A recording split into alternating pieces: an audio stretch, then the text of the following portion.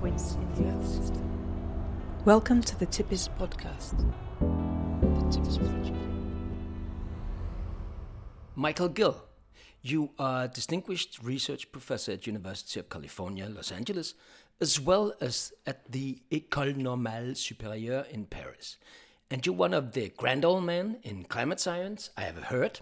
You have contributed to the understanding of the climate system for decades and are part of the TIPIS project. Decades ago, you found methods to try and filter out noise and find rules, if I may call them that. As a mathematician, I don't know if you would call them rules, but I mean the rules that govern the climate system, basically, underneath all the noise and all the things that go on top of that. Could you explain about that? Quite so. Well, the rules are usually called in physics laws. They're not like the laws that may change from a country to another. These are laws that presumably prevail everywhere in the universe and certainly on the entire surface of the planet. One of the ways that you discover these laws is by looking at observations. And climatic observations are fairly short. We only have good instrumental observations for about a century and a half, which is compared to timescales like decades or generations for certain slow phenomena in the ocean.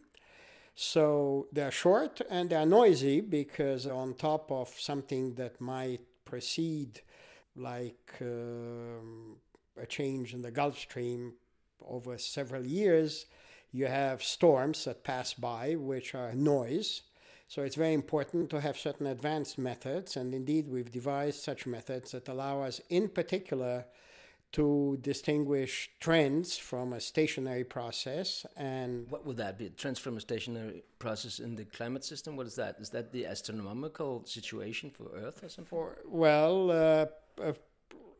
Right. Like where the Earth is in the solar system, at which point, correct, which way it's pointing in space and stuff? Which will influence the way that ice sheets might grow or, to the contrary, melt. And on the other hand, interesting types of behavior of the climate system itself. In other words, things that are a climatic version of the sound of a chord, or the sound of a drum, or the sound of a trumpet. It turns out that each one of those instruments has very different ways of vibrating. The number of scales of motion, from the few minutes that it takes for water to fall out of a cloud to the hours for a cold front to hit us, to the decades it takes for ocean circulation to change, the system is indeed quite complex. The repetitions involved in large El Niños are not the same as the repetitions in the passing of successive cold fronts. So the picture I get from what you're saying here is that the climate system is like an enormous orchestra where everybody is playing. People are maybe playing their own tunes all the time on instruments that resonate in different ways and oscillates in different ways. But way down, we're talking about oscillations. But just like in an orchestra, we're talking about like a string on a violin that vibrates. Those are the basic things that's going on, isn't it?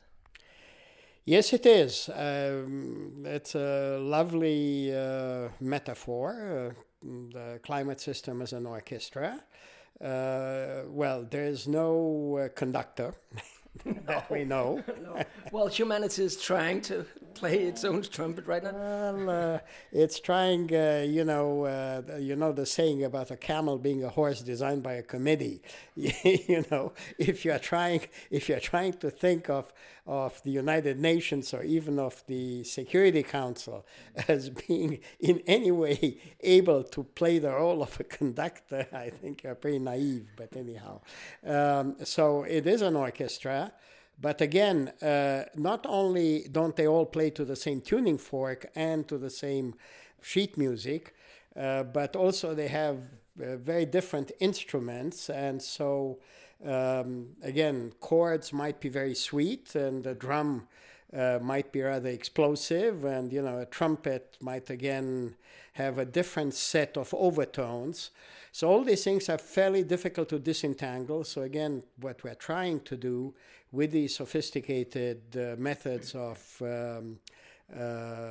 listening to and understanding the music is to understand the laws according to which they are playing. Mm-hmm. And all the instruments here, those are, it's the solar system is one thing, that the way the Earth is tilted in space while going around, the obliquity of how the Earth is going around the sun and stuff like that governs in how much energy arrives at which part of the Earth in the seasons and stuff like that. It's all these oscillations that play together. Well, it modulates it. As some of you might know, already Pythagoras spoke about the music of the spheres, with the idea that indeed the celestial bodies might play as overtones of each other. But it turns out that is not at all so. As a matter of fact, there's a certain kind of dissonance that leads to what we call now deterministic chaos, and to irregularity and a certain degree of misbehavior, if you will. Well, but this misbehavior can be modeled mathematically, right? Yes. Okay, then comes the different problem. That's the other oscillations. What kind of oscillations are they? Well, one oscillation, for instance, if you do think again of these recurring ice ages that we were hinting at before, when discussing the modulation of solar radiation by these orbital parameters, by obliquity, precession, eccentricity. At least the laws there are well known, at least since the beginning of the 19th century and Laplace. But it is Poincaré who realized that there's a certain degree of irregularity. Now, if you come to the climate system, we cannot, while there are certain laws of conservation of energy and mass and momentum that do apply to the atmosphere and oceans and even the ice sheets, there are more detailed laws which one might want to derive from those, which we do not know, and which we try to infer by cleaning up these observations to provide us nice inputs into our models. And that's what you've been developing methods for doing. The TIPIS project here is about finding and defining maybe also and also finding the thresholds for when the tipping points are going to kick in and change the run of the whole thing. If we try to stay in this metaphor of the large orchestra, how would we recognize a tipping point in such a system? Let's say that you have the violinist sitting close to the border of the podium, and a heavy one sort of falls over the other ones, and they all fall off. Well, I think that the whole orchestra is going to be a little bit upset. Maybe the conductor is going to interrupt the performance, okay? And then the question is, maybe if it all happened pretty smoothly, they can get back on the podium and start playing again.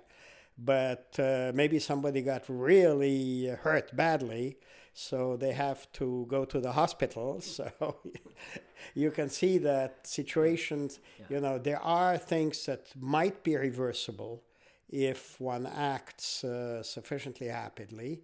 I don't know how successful this metaphor was, but there might be other situations in which it might be too late. Not sitting too close to the margin of the podium might be a good idea. And that's in some sense what we're trying to find out. How close to the margin of the podium are we sitting right now with our radiation balance such as it is, and without perturbing it too much by spewing up a lot of greenhouse gases.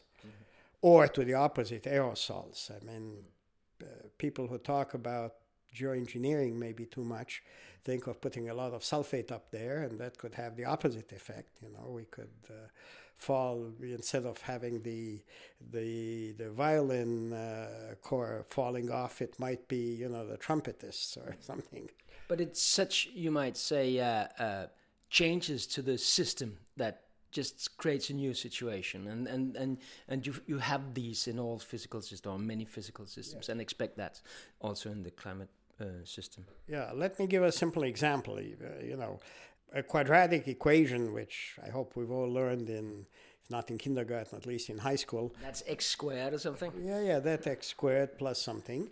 It has two roots. So it says there are two real numbers for certain values of the coefficients. There are two real numbers that are solutions of that equation. So this is a very good simile for what we're talking about. The laws can have two very different states as conforming to the same law. So the climate system can have two different states that it can jump between. Yes. Being pushed by something. Exactly. Yeah. This TIPIS project, what do you think we might be able to achieve during these years? And do you think it's going to be successful?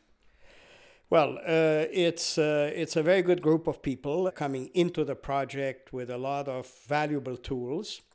And it's rather well devised in terms of having interactions precisely between the data, and in particular paleodata, paleoclimatic data, and the modeling of different types.